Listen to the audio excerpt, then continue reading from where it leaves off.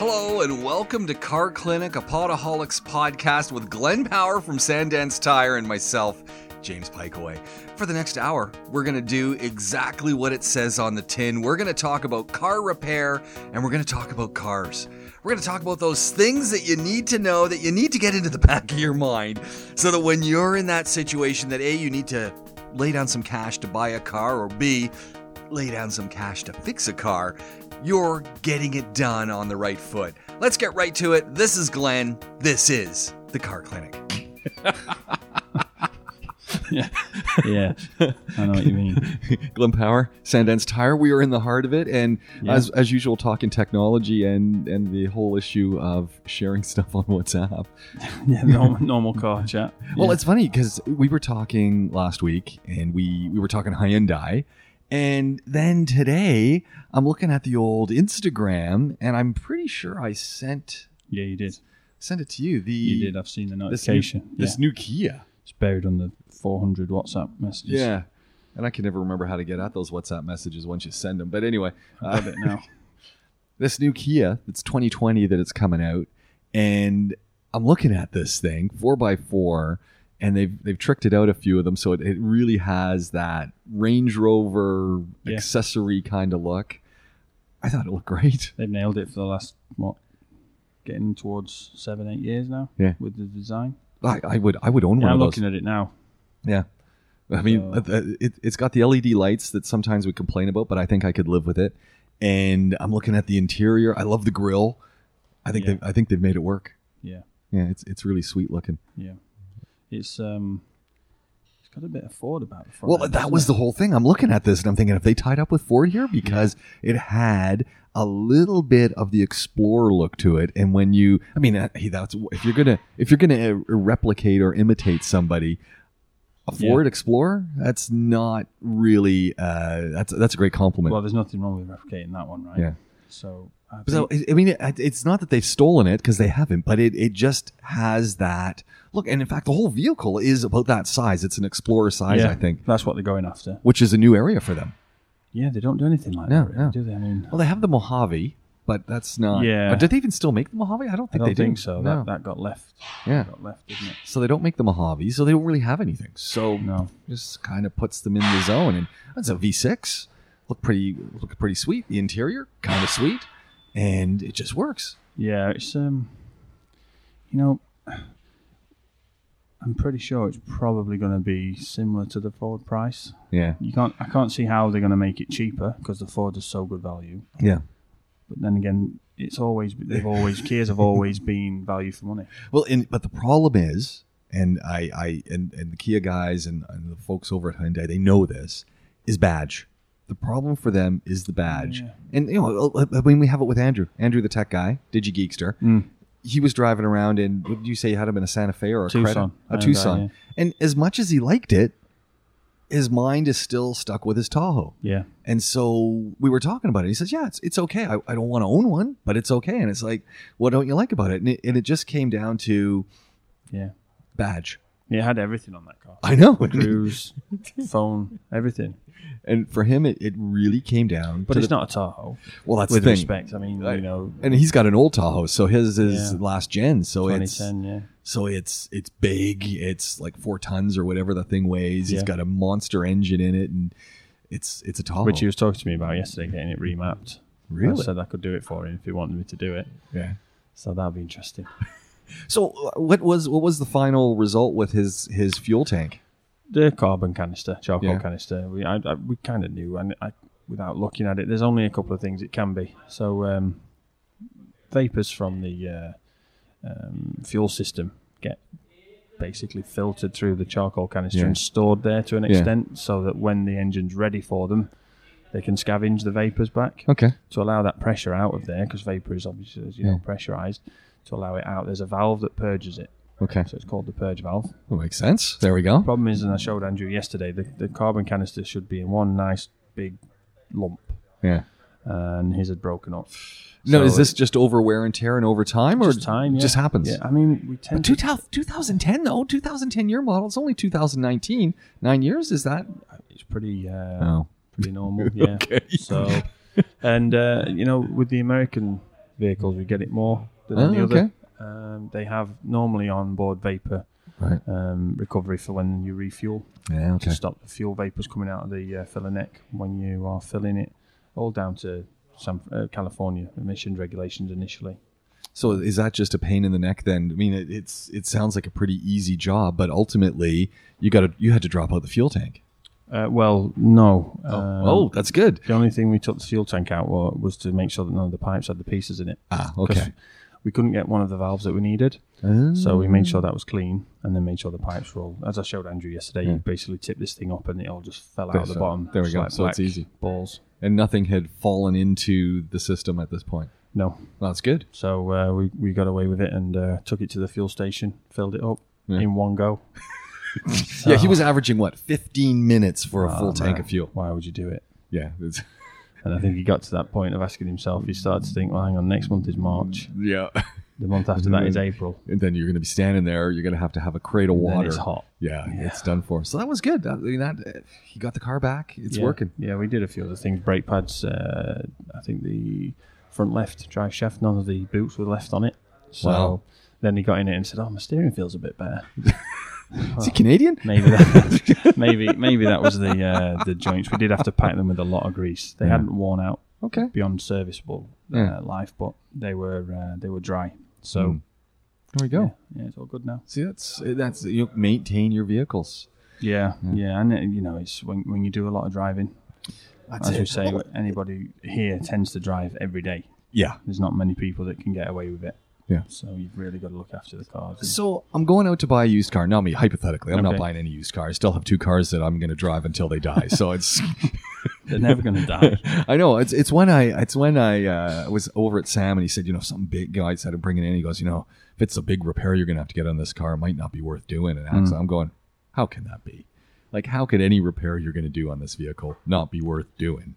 And be cheaper than getting a new vehicle. I could probably get you, even if worst case scenario, you could probably find a complete vehicle with say some serious accident damage. You could probably buy the whole thing for 6,000-7,000 dirham. That's what I'm figuring. You've got an engine and transmission in it and everything. And I know the man to find me that. His name is Colin. Yeah. Oh, that man. He's addicted.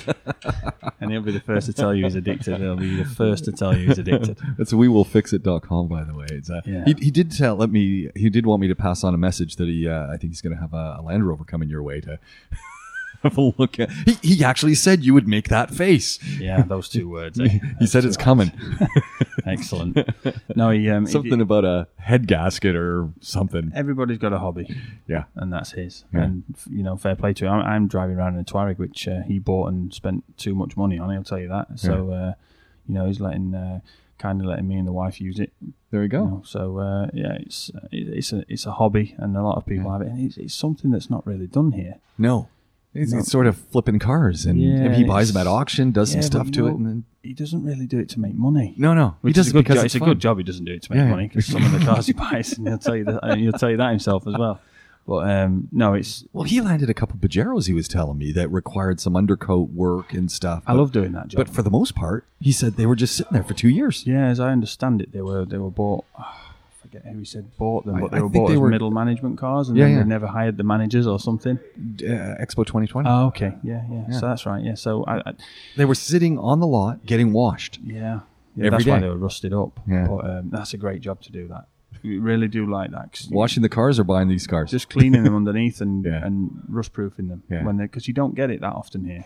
If there's somebody who's lived in Jumeirah for the whole time they've been here, you tend to get it. Yeah. And you can always tell the difference between someone who's lived in Jumeirah or a car that's been around the Jumeirah area for all that time, because the salt water and the sea air. And I'm always surprised because my vehicles, I say, are over 10 years old, and there's no corrosion on them. No. None. Yeah, I mean, the bottoms of doors will be falling out if they're in Canada. Yeah, right? for Same sure. in the UK. For sure. It's the same. So, no, it's good to do, because it's some of the sort of job that we do all the time back home. Yeah, but I remember the Z-barding. They'd put the mineral oils in the bottoms of the doors. They'd poke a hole and they fire it in like a car wash system and plug up the holes. I can remember when one of my friends in the UK had a old BMW 3 Series. I forget the model of it, and in the bottom of the doors were 2 huge rubber plugs, but there was one side was one size and the other was the other side. It's like, that's not very German, is it? That's not, that's not that. And the story goes that when the cars were new, they were having rust issues. So they used to go to a special factory, and a guy and his friend, basically, were manually drilling holes in there, manually pumping anti-corrosion fluids and oils and stuff like that in there. And then they were plugging the holes uniform on both sides and everything, doing it really nice. And then obviously as it got more and more and more, then they start doing it as a bit of a factory. And he said, then they start doing it with a hammer and a chisel and smashing holes through doors. So some of them had, like I say, non-uniform plugs, which isn't very German. No. If you're going to do it right. But it does need to be done because, if you get a leak into the door, which, look, if it gets wet on the glass, that's going to run down into the door. And it's got to, it will corrode. It will corrode eventually. Don't worry, don't panic. It's not a fire. It's not a fire. No, they're testing the bells. We're literally in the service center here at Sandence Tire, and it's kind of fun. I've been watching people come in, been watching vehicles come through. I've got that white Hyundai that came on the recovery truck. That's not been serviced for over a year, and now the engine's failed on it. Yeah, over a year. Yeah. Which isn't, some people don't think that's a long time. No, a lot of people do that. I've been, I always do my oil and that, and I have them take a look around, but sometimes the major services on my one Jeep, it had gone a little bit too long, but I'd had multiple oil changes and poke your head in and that, but when it stops hasn't had anything done for a year. Oh, no, you can't do that. So, worst case scenario, you can always find a place that's going to just do the oil at least. We've got the oil pressure light on it, and when I saw it, I went to it this morning and started it up. It was just knocking. Was it? So there's no oil in that engine. So there's oil in it, but there's no circulation. The oil pressure light's on, so hopefully we can just change the bearings on the crankshaft. And is that an expensive job? Well, if we do the main crankshaft bearings, then yeah, because you got to pull out the engine for that, but right? if we can get away with just the big end bearings for the pistons, for the conrod, still then we can do that with the engine in situ. It'll take some time, and we'll have to make sure we get the right size bearings, and we can get them. So they're not going to have this car for a few weeks. If it's just it just depends. The first thing we're going to do is get the engine, get the cover off the top, get the valve cover off the head, take the sump off the bottom, and then just give it a real good clean. Is there oil in it? It's got a full, but it's just completely sludged up. I'm hoping they get the top off, and then we might have a good couple of pictures for the sludge thing, because that's quite a big issue here that people don't know until you illustrate it for them. So explain it. Explain how this sludge happens. Basically, when if you're having a barbecue, you get your grill and it'll go black. Yep, and it's carbon. Okay. So the reason oil comes out of a can new like honey and then drains out dirty like black treacle is because the carbon from the combustion process is basically absorbed by the oil. The oil takes it away. Which is hence why you need to get your oil changed. That's why you're supposed to change monthly your oil, at least. But what happens is it can become saturated, so then the oil can't absorb anymore, and then the detergents and additives in the oil that are designed to break it down don't work sufficiently enough, and then it just sticks together. And sometimes it goes like, if anyone's ever seen volcanic glass, it just goes rock hard like that. Nice. And then sometimes what's worse, you then change your oil, and the detergents start to break it down a little bit, and it starts to flow big chunks around the engine, and then it blocks oil jets and oil galleries, and then you get no oil pressure, which is what we've got here. Well, that's always my fear, and I think maybe some folks don't have that fear, and they should have. But when we talk transmission stuff, and I had mine thing, and they changed the transmission filter and put new fluids, and I was just like, you did what? And they said, we need to change it. It needed to be done. I'm going, what? And I was like, had fear for a minute, because I'm thinking, hold on, you flushed everything though, right? You did it, because I'm thinking, oh no, we don't want to, don't open those things and mess with that stuff. The transmission one is a good one, and we've already talked about a little bit about BMW, but BMW transmissions, they'll come with a, and they're not BMW made, by the way, they're ZF typically, so they'll come with a maintenance free. Some of the older ones, anyway, would come with maintenance-free sticker on there. I almost never believe maintenance-free when someone says work, right? And it was one of those ideas. Like say, when I worked in the UK, we introduced Volkswagen long life servicing, which was 20,000 miles or 24 months. Yeah, come on. Ridiculous. Absolutely ridiculous. And it was purely to bring down the cost of ownership. Now, technology with oil, developments of oil, the type of filters that were being used, more efficient engines, that all adds up to an increase in service life. But that's a long time. That's a long time, and there's a lot that can go wrong that you miss. And the next thing you know, instead of having a small invoice, you've got some giant invoice. Well, the problem is you get into that mindset. Imagine that you come from the UK, you've got a Golf TDI, and you're servicing it every 2 years or 20,000 miles. 20,000 miles is a long way. It's a long way, right? So imagine if you're in that mindset, and then you get the job in the Middle East, you come out to Dubai, and you take a Golf GTI. You can't get the diesel here, so you take a Golf GTI, and then like 2 years down the line, you thinking, I'm going to service this car, and after 6 months, you've got the oil pressure light on. Yeah, exactly. So it's all about mindset. You've got to adapt to where you are, and it's a completely different set of requirements. Yeah, we're in a car here, and completely different, totally different. And I think we forget about that. And we all come, as you said, with our mindset. Well, this is what I did in the UK. This is what I did in Germany. This is what I did in Canada. And then you get here, and then you're miffed because, hold on, I've got this service interval. And in some cases, it might be a little gouging. And don't get me wrong. Yeah. I think there has been, that has gone on. But then when we start extending it, it's like, oh, okay, hold on. Depends the time of the year. This time of the year, it's one thing. But when you start getting to the summer, I want to make sure I'm getting at least the liquids changed. Yeah. Got someone looking at my fan belts, looking at all of these things that are going on. As you said, looking at bearings and packings and just making sure that rubber is working. Yeah. And not going 2 years before I get a service because... Well, similar conversation with the lady yesterday. She has a service package with us, so she's coming for the second service, and she has 3 more remaining. This was the second one. And she's calls me up, how's the car? Yeah, the service is done, everything's fine. Basically, your tyres and your brake pads aren't going to make the next service. Yeah. What did she go ballistic? So no, she was happy about it. But the conversation we were having was the fact that she was going to have to make a decision on, will I remember to come in? Yeah. Will I remember to come in between now and the next service, or is it better for me to do it now? Like if this was me, it would be just do it now because I'll never remember to come in. Yeah. Well, I mean, I'm not a salesman, right? And I don't like to come across as pushy, trying to sell stuff. And at the end of the day, I try and teach it. Try and deal with it as though it's my car. Yeah. And if it's my car, would I do it right now? No, I wouldn't, because I know there's 5,000 kilometers left. Right. But you work at the garage, so exactly, I'm here every day. Yeah. When you're busy and you've got school runs to do, and you've got to go do the groceries shop, and you've got to get to work and back, and everything else that comes with it, and then you might go traveling for the summer, and then you come back and you forget. Yeah. Before you know it, you end up needing discs because you've let the pads wear out. And that car didn't have wear sensors, so she wasn't going to even get that. Is that common now in most vehicles? I'm sure mine doesn't have that. I would say it's more than 50% have the electrical type now. Yeah. Nice. What a great feature. When they work.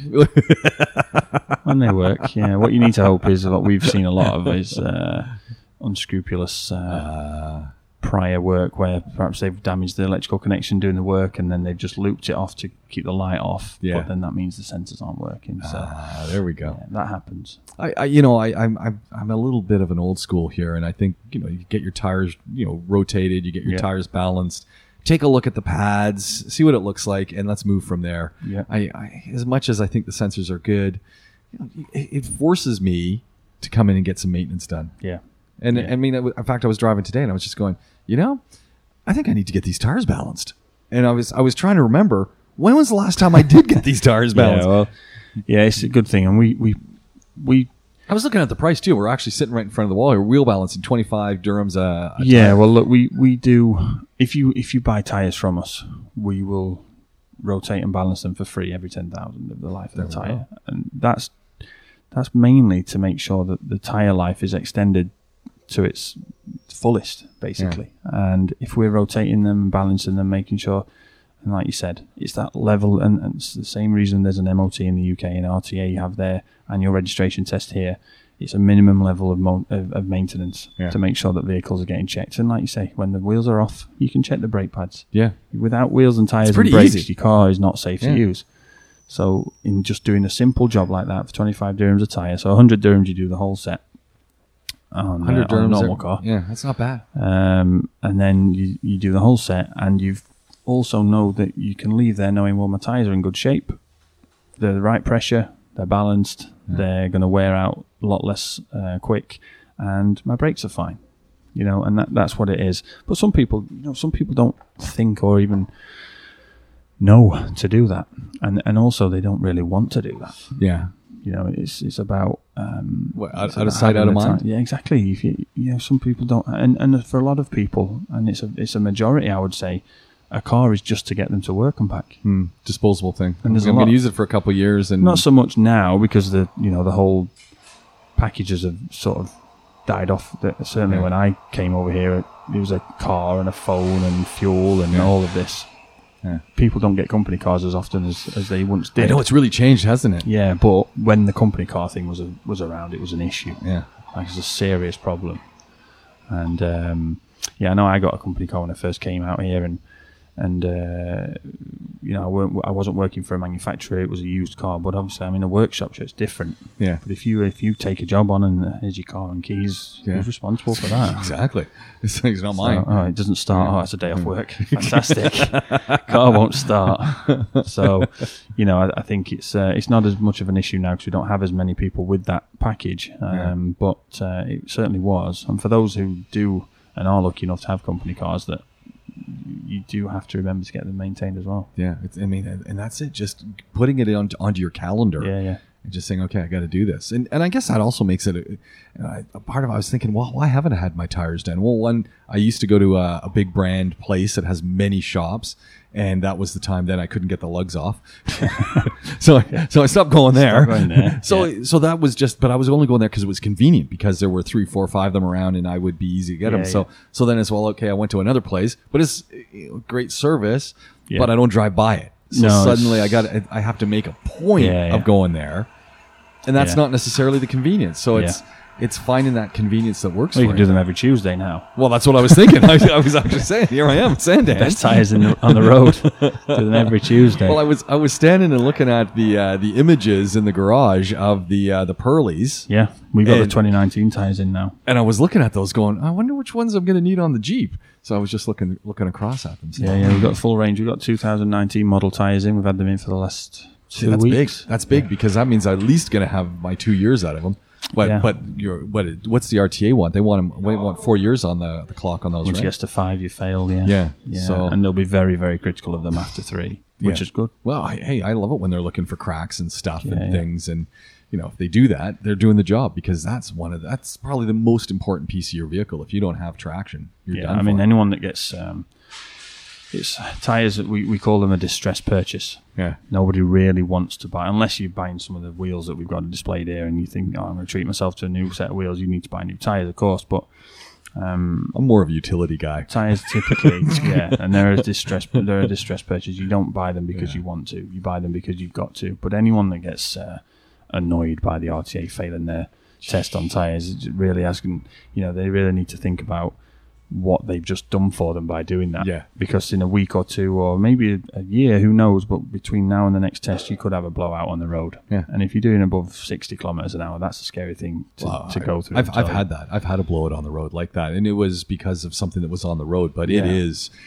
terrifying, especially if you're in the fast lane and you're not really going that fast, and you can now, forget the fact that you've got the thump, thump, thump, thump, thump, thump, thump, and you hear the pop, but now you've got to get across. Either you're going to stay in the left-hand lane, which is a death wish, or you got to get across to the right, and whoa, you're a whole bunch of things are going on in your mind, because how often do you drive with a blown out tire? Never. Yeah, that's it. I mean, a customer of ours in the other day, and she changed the tyres with us. She's one of our customers, and she got the tyre pressure warning light came on. So she came in for us to check. There was a puncture, but the nail that had gone in was on the shoulder of the tyre, so we can't repair it. Yeah. So the repair has to be on the centre, 66% of the tyre. That's how we do it. Which makes sense. I mean, that's the safe way to do it. Yeah, you don't want to do it on the shoulder, because the puncture repair is basically, it has to sit flat. Yeah. It can't be curved around the shoulder of the tyre. So I explained everything to her, but the lady was honest and said, it's holding air. I've put air in it today, and it hasn't gone fully flat. Yeah. And I don't have money for a tire. I've just bought these tires and I haven't got money for a tire. And ultimately, were they pretty new? Because ultimately they're you like wanted 3 months old. Oh, okay. It was a powerful car. It was a 45 TFSI TT, so one of the top of the line ones. And she was really sort of in a position now where I've got to either fix this problem for her, but then she hasn't got the money to pay for the tyre, or I let her then go out on the road. Yikes. Dangerous. Yeah. So it's holding there. Well, we went through the warehouse. We found a 2017 tyre and put it on for half the price that she'd paid a few months ago for the 18, and away she went safely, and she'll be back to settle the bill. But it's so crucial. It's so crucial that tyres are not only the right. It's one thing to have them in a good condition and the right age, and they're not too old, but they've got to be the right size, they've got to be the right spec for the car. And there's a lot more involved with tyres than just a black piece of rubber. Well, I went through a phase in just where I was getting tires from, and the guys, they weren't the size actually for the Jeep. They were either a little bit larger, a little bit smaller, and I just always was left scratching my head, and I did it because same thing. Okay, well, these are affordable, they're within my range, but I ended up, after I think one round of that, going back and getting the tires that are the correct size, because the whole vehicle drove better then. Yeah, sometimes what happens on the Jeeps, I know, because we put some of the big wheels on there, and I think we talked about it before, you then have to recalibrate the speedo. But finding the tires for that thing were not the easiest. Sometimes you get the wrong size tyre put on because they'll say, oh, we've got a slightly wider tyre with a smaller profile, so it'll be the same, and you'll manage for now because you desperately need tyres. And that's sometimes, if that is the only resort, that's the right thing to do if you need to get on the road, and the other option is to drive on unsafe tyres. But then the knock-on effect can be perhaps you sell that car, the person who buys the car doesn't know, and then they just go back, and then it goes to a service centre, and the guy just checks the tyre size, and then it's the same thing all of a sudden that car's always going to have the wrong size on. I found I got into a catch-22 where then it was only changing two of the tires at a time because it was rotating them out, and there was an issue. And so then I'm running almost in a sense different tires. Yeah, and it was just like, okay, this is getting dumb. So then I just at one point just had the tires need to be done, replaced all 5. Yeah, well, I've seen with tires, we've seen. People get a punctured tyre, blown out tyre, and they've got oversized wheels and they've modified the car, and then they've put their spare from the standard spare on the other side, and then driven the car around, and they've worn the diff out, and they've damaged the transmission, and I never thought of that. Yeah. So you really have to be quite careful with tyres. Yeah. No, it's important. Really important. Yeah. I had some battery issues. We were talking about that a little, and it's batteries, starters, and alternators. The starter doesn't necessarily collect in, but it's interesting talking to various people around the city who sell batteries, who ultimately don't seem to know a lot about the batteries, or know how much they charge for them. Oh, man, it was a little surprising actually, because we ran into an issue with, as it turned out, just the clamp on the terminal was loose, so it wasn't making a connection. And the default on my vehicle is when the battery is not connected, it won't run. It's not going to run, no. It runs for about 4 minutes, and then it turns off as a safety precaution because you don't have battery. Yeah. And these terminals will go loose. Yeah, and that was the thing. They're only a threaded knot on a bolt, and they'll go loose. And it always goes loose at the worst moment. Yeah. Normally when your wife's late for something, or that's exactly what it was. And I was going in to teach a class, and she's calling me, the car won't start. It's like, there's nothing I can do for you at this moment. Like, there is nothing. No, it's almost like we've just been saying with tires, when you've got a series of things you should check. So when you go and check if the battery is flat, the first thing you're going to do is just wiggle the terminals. Yeah. Well, and so one of the telltale signs for that is when I got home and I said, okay, tried to start, nothing. So I'm going, well, that's weird, because this battery's only 6 months old, and it's a Solstice. So not the best battery in the world, but not the worst battery in the world. But you expect to get 12 to 18 months out of it. Yeah, the way I drive my cars, if I get 12 months, I'm happy. Yeah. But 6 months, I'm going, well, this is wrong. Yeah. And so when I put my jumper lead on it, I heard this funny clicking sound, and my wife said, oh yeah, the guy who gave her a jump, he heard the same thing. Because he also said, oh, that's weird. and the weird thing was, because I'm going, hold on, what's that? So once I put that on, I'm just standing there and I'm looking and I'm going, why would it make that sound? And then I realized that's the same sound that it's always made when I've changed a battery. And when you connect the terminals, you hear whatever that mechanism powers up, Yeah. And that's what it was. It was the powering up. So telling me that, okay, yeah, there's no charge in the battery, or more likely, as this was the case, there was no connection to the electrical system. Yeah. And that's all it was. Just needed to have a bolt tightened. But the issue was the folks where I went and ultimately went back and said, hey, just I want to know if this battery is actually okay. They're telling me, yeah, you need a new alternator. Yeah. And I'm looking, very skeptical at this point, because while I know nothing about cars, I know enough to know that, it does hold a charge. Yeah. Are you checking the alternator to see if there's at least current coming out of it?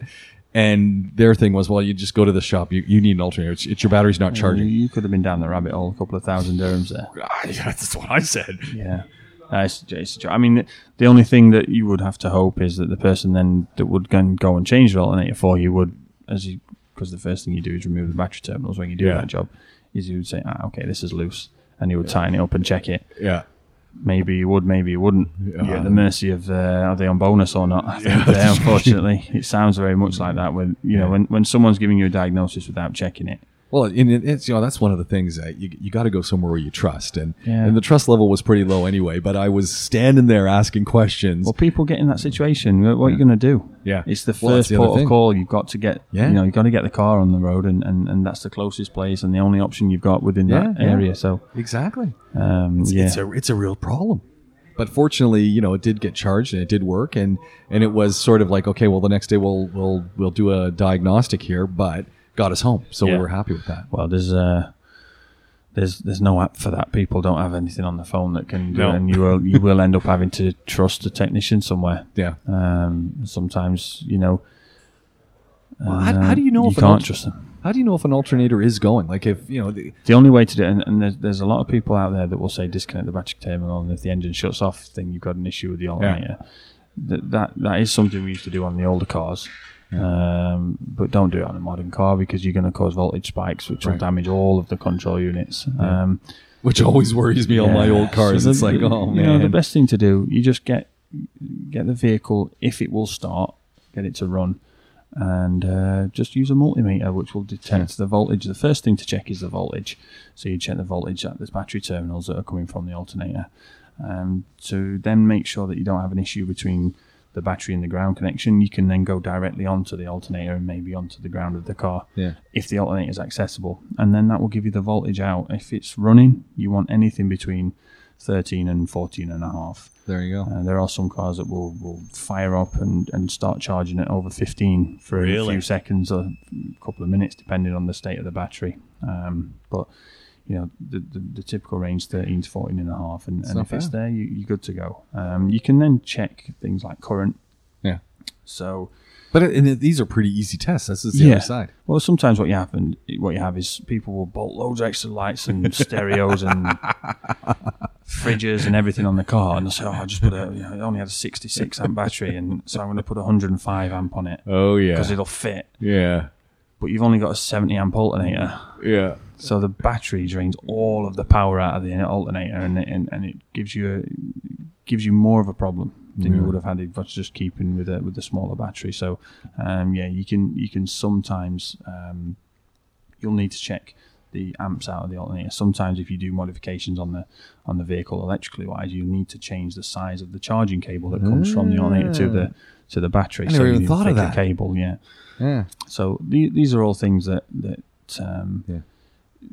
go into it. So you might get an issue where someone says, I've just fitted an electric cooling fan, say on a Classic. So you might have I've just fitted a double electric cooling fan and everything else, but since then my battery just won't start. I can't start my car. My battery won't power the ignition, and it's just the alternator can't cope with the extra draw. The battery isn't big enough. The alternator isn't big enough. So you need to modify it for that.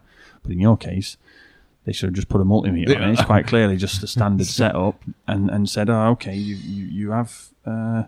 Because if they'd have gone onto the battery terminal and the terminals weren't connected properly, they would have shown a low reading. Yeah. So then what they would have should have done then is, as we just said, go directly to the alternator Yeah. And then say, oh, hang on a minute, the alternator is actually giving us an output which is just not reaching the battery. So, well, I think they just need a little more training, because I thought, this is an easy service. They're already selling batteries. If they just, the problem you've got is that whilst that will take less than 5 minutes on your car, less than 5 minutes, and that's even if the multimeter is the only one they've got and it's on the other side of the workshop. Yeah. If they've got one in the toolbox and they get it out, it's a 30-second check. The fact of the matter is, everybody wants to charge for it. Yeah. And it's one of those. It's one of the reasons we started doing this in the first place, because we wanted people to know that you can trust somebody at least. And it's not just me. There's lots and lots of guys out here that do honest, reliable work. Well, and that's the side. People like that let us all down. Yeah. Well, I even said, I mentioned you. I said, well, we'll put a chart. We'll put the meter on it when we leave. And if you want a few dirhams, not a problem. But I'm no. Yeah, 700 dirhams. Yeah, 700 dirhams, sir. Pikeway. Here you go. But for a fact that I'll be back getting tires, and I'm gonna a location works. It's not about that though, is it? It's about. Well, for me, it's about, can I trust somewhere I want to go? Yeah. And that's the place when I've got to do a repair, when I got to do something. I'm going to rock up, and I'm not going to balk at the fact that, okay, I got to leave the car and I got to do this. And it's like, yeah, but I trust you. Yeah. It's just building a relationship. You just got to, one of the worst things to ever have to do is to recommend a service. That's whether it's our industry or even doctors and even restaurants, to recommend them to friends, right? Yeah, I recommend almost nothing to friends. That's the worst thing to do. And I can tell you the second worst thing to do is work on your friend's car. Oh, yeah. Right? Yeah. It's the worst thing. The worst thing, especially. So, we've already mentioned the Tahoe of Andrew's, right? So he's spent a bit of money on it. We've done a lot of work on it, and it's one of those. I must have checked that car off 4 times. Yeah, because I'm thinking, oh man, I don't want anything to go wrong. He's a mate. He's your neighbor, and he's going to come knocking on the door. And and then I've had instances where I've recommended a restaurant. Oh yeah, and my friends have gone and they've called me up. Man, why do you go there? Yeah, and it's like, I've always had a great time, and you find out the guy that I knew wasn't there or something, and we've been recommended a doctor before. When we had our first baby, we went to see a paediatrician that was recommended to us, and every time we came out scratching our head thinking, who has recommended this guy? Yeah, and it's when you recommend somebody and they don't do a good job, that looks bad on you, right? More than it does on them. Yeah, and sure.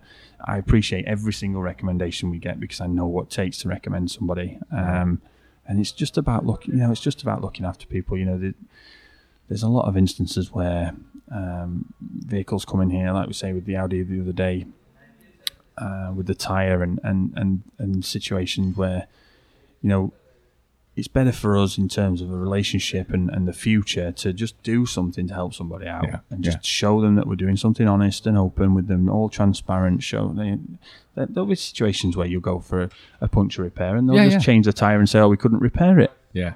And with all due respect, and this is not a reflection on what I think, but there are people that would have seen a lady in a car and just told her anything. Yeah. And there's people that see a guy in a car and just tell them anything. Because you're the first person to say, I'm not a mechanic.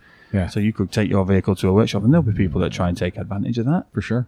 And that's definitely not what we're about. And there's so much technology out there now that you don't have to be like that. Yeah. It was 2 seconds for me to show the lady the tyre, but if she'd not been here, I could have sent her a picture. In fact, when I changed the tyre, I sent her a video of the old tyre with the puncture, so she knew that was her tyre, and then a picture of the new one going on. And because I wanted to show the difference in date, it actually turned out there's only 6 months difference on the tyre, because it was the end of 2017, the tyre that we put on. But it was just one of those where there's no reason to not open your doors to everybody. Yeah, you can show them every aspect of the job. There's not pretty. I've got a 911 out there that I need to change the evaporator on it. I know for a fact. That's the whole dash coming off, right? Yeah, and I don't.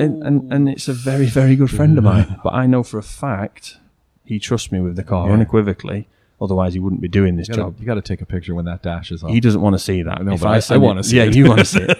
But if I send him a picture of that, he'd just say, I don't want to see that. That to him is I can't think of anything worse to send him a picture of, and but then there are other people that we'll want to see. Yeah. And Well, just because it's mayhem, and I hat off to any mechanic technician who's working on that part.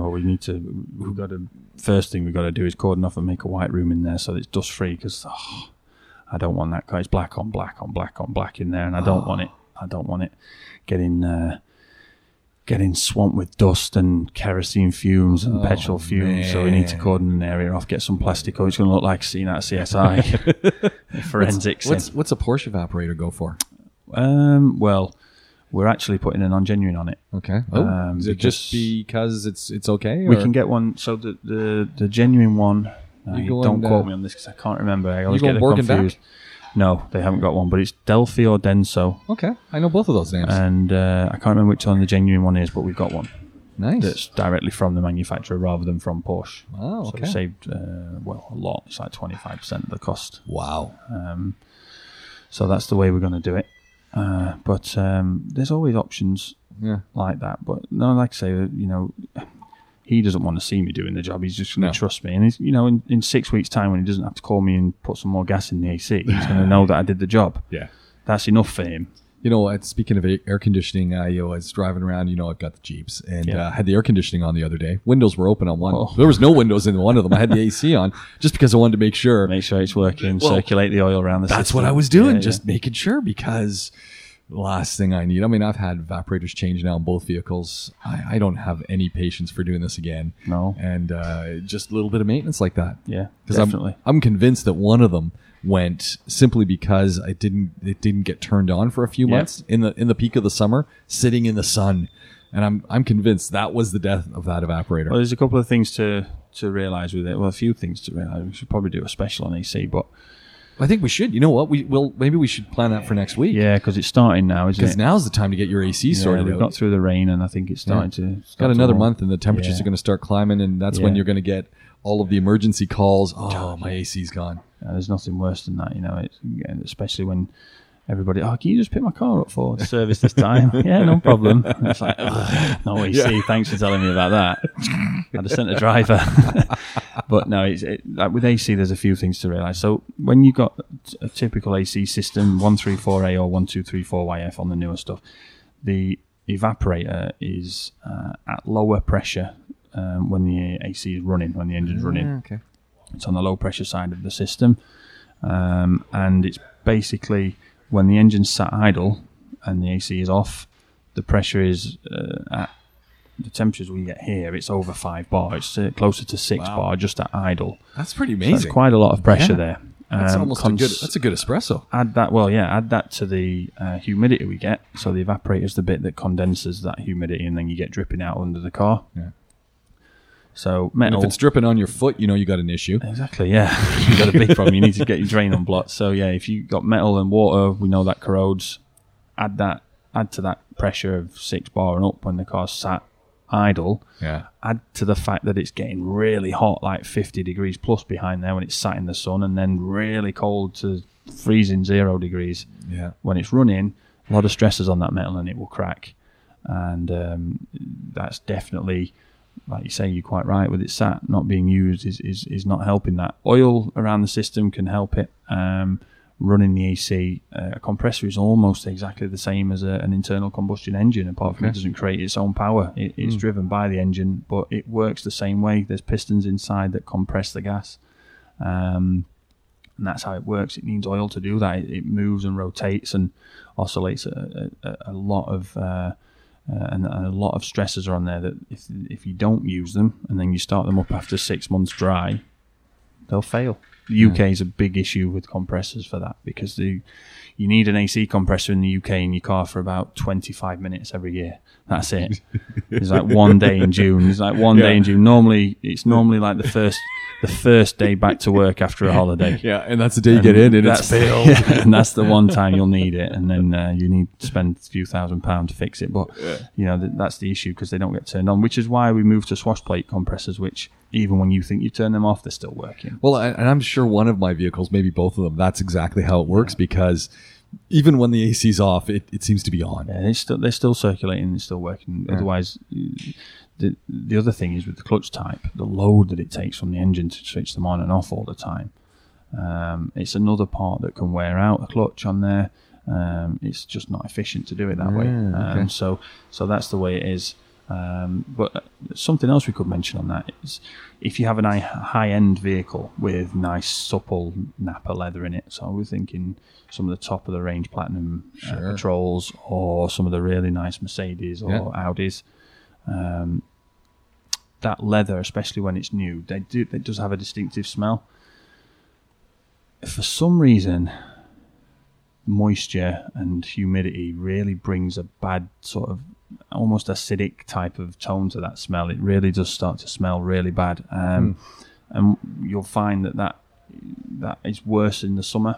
So what you'll be driving the car, you'll have the AC on, you'll stop at the shop or whatever, you'll stop at the office, you'll turn the car off and go inside. Now the problem you've got then is all the humidity that's condensed on the evaporator and is going to drip out of the car. Once you switch off the AC, there's no fan blowing through that. There's no air movement through it. So it just sits there.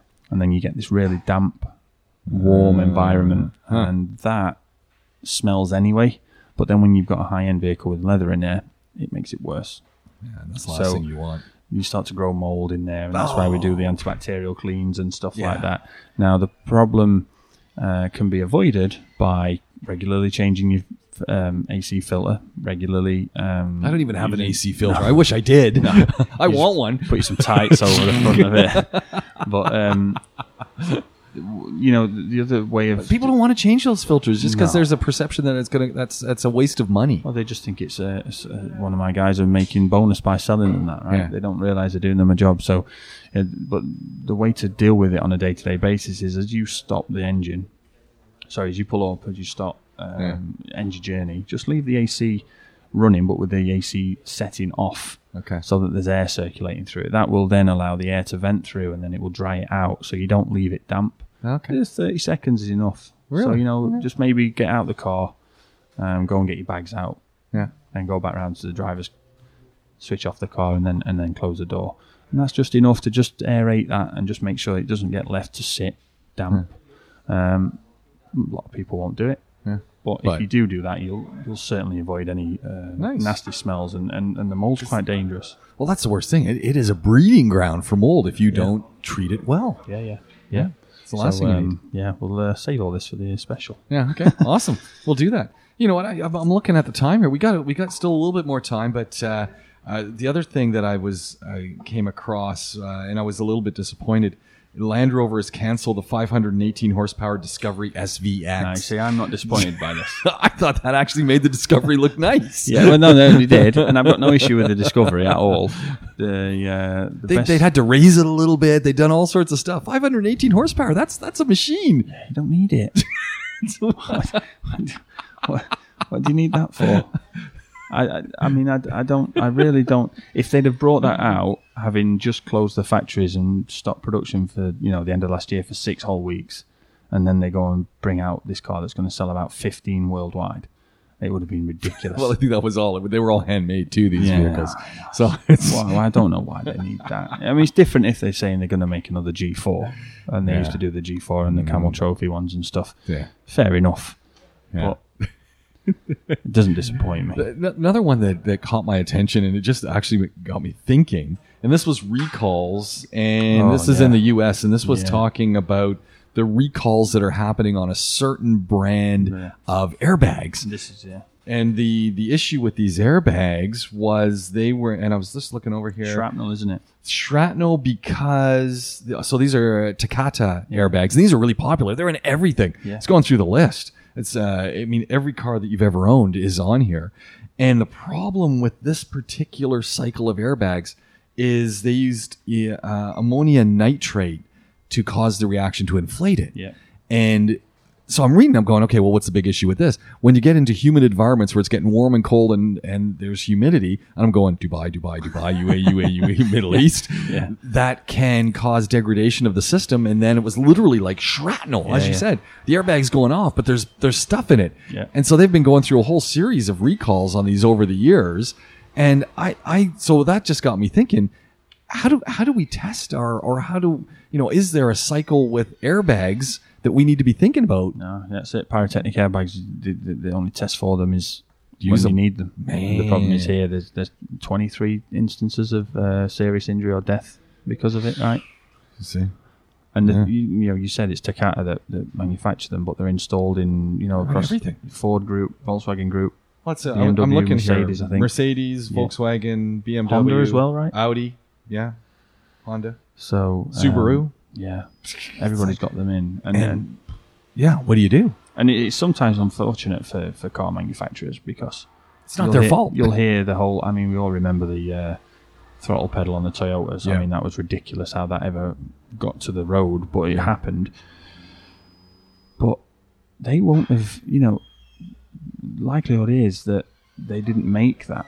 Yeah. No, exactly. Toyota outsourced the finished product. Yeah. They designed it and everything else, but in terms of putting it together and manufacturing it was outsourced. Yeah. And it goes for most components now. And so it's good, and I understand now why they've grouped them all together, because for them to say, certainly in the case of Volkswagen, especially in North America, if something happened with, if there was a recall on any Volkswagen now in North America, they're going to be screwed, right? Because of the whole Dieselgate thing. Well, and they said they've started doing these recalls back from 2001. They're saying at this point 70 million vehicles have been recalled. Yeah, by the time they're done. 70 million vehicles. We've had to take 2 of the crafters that we get from We Will Fix It into Alan the Builder, and they've done airbag recalls for that very one. Wow. Yeah, so fair play to them. Yeah. And those things aren't cheap either. Airbags are expensive. No, And that's right. a real specialized job putting those in. Yeah. You don't want them to go off. No, it was about 2 weeks ago. I was speaking to the one of the guys that I know in Alan the Builder, and they had a compliance recall for a 2001 Golf. Wow. That they've got to try and find it because it had a recall on the airbag. Yeah. I mean, there's no way. I mean, I've probably taken parts off that thing in charge. I sat somewhere rotting away in charge, unfortunately. But they're very hot on these things. Yeah, which is good. Yeah, I saw a whole other thing with Ford. Ford has an issue that they've got a bunch of recalls going with one of their F-150s, I believe, and that's it's downshifting. So the technology is downshifting when it shouldn't be downshifting. Yeah. That's dangerous. I know. At speed. Can you imagine? And I was reading the Honda one. So is it the pickup bed or the underbody of the Odyssey or something that the bed can start to corrode? I didn't read that one. The shampoos that people use to wash their cars, the chemicals, and it can corrode the coating on it. Who would ever think of that? Crazy, right? And it can then cause fires because it rots through to the fuel rails and stuff like that. So. Yeah. I mean, it's good that they get caught, but in the instance of this airbag one where people have had to die, I know, and these things are supposed to save you, and the problem is good intentions. I've had a serious heated debate with a guy, and he was inebriated slightly at the time, and I wasn't, which made it funny. But he was dead against seatbelts, dead against airbags, and he was like, "Why do I need to wear a seatbelt?" I was like, "Well, research shows that it saves you." Like, well, who's done that research? Government paid for that. It's government. Why do I need to be told? I was fine without them beforehand, and why do you? And there are people that are against them. Yeah, there are people that don't like them, and things like this. What they'll point to, but they will save your lives. And if you've got a vehicle, any vehicle, it's worth ringing the manufacturer up with your chassis number and saying, "Are there any outstanding recalls on this car?" Yeah. Just if so, say it's a Mercedes, ring Gargash. Say it's a VW, ring Alan the Builder. If it's a Ford, ring Altair, and just say, "This is my chassis number. Are there any outstanding recalls on the car?" Because they might not be able to trace where the car's gone. It could have gone out of the country and then back in, and they don't know. But if there are any on there, they'll be saved on the chassis number, and they're free of charge. So if there's any recall that's safety related, they will definitely do it for you. That's good advice, because we get a lot of used cars, and a lot of times they just lose track of as they've changed hands. Yeah, good to make sure. Yeah, definitely. And especially if you're not using the agency, if they haven't reached out to you, they might not know. They might not be able to track you down. Simple. It sounds simple to track someone down because obviously we've got all the details, but sometimes it isn't. Mm-hmm. So you might have updated your mobile number, or the car's changed hands 2 or 3 times. It's some of their data got lost. Yeah. Who knows? Yeah. There we go. Hey, Glenn, we're going to wrap up the show. We'll do it all again really soon. Glenn Power, Sandance Tire. you want to get in touch with us, of course, it's really easy to do. Podaholicswithak@gmail.com. Follow us across the socials. Share the podcast with your friends. And if you got stuff you want to share with us, get it to us and we'll put it on the show. Glenn, it's been a lot of fun. We'll do it again soon. Cheers. You've been listening to The Car Clinic with Glenn Power from Sandance Tire and myself, James Pikeway. You want to get in touch with us? Find us on the socials, Podaholics with a K. And of course, you can send us an email, Podaholics, that's with a K, @gmail.com. We love to hear from you, and we'd love you to share this podcast with others. Talk to you again real soon. So long for now.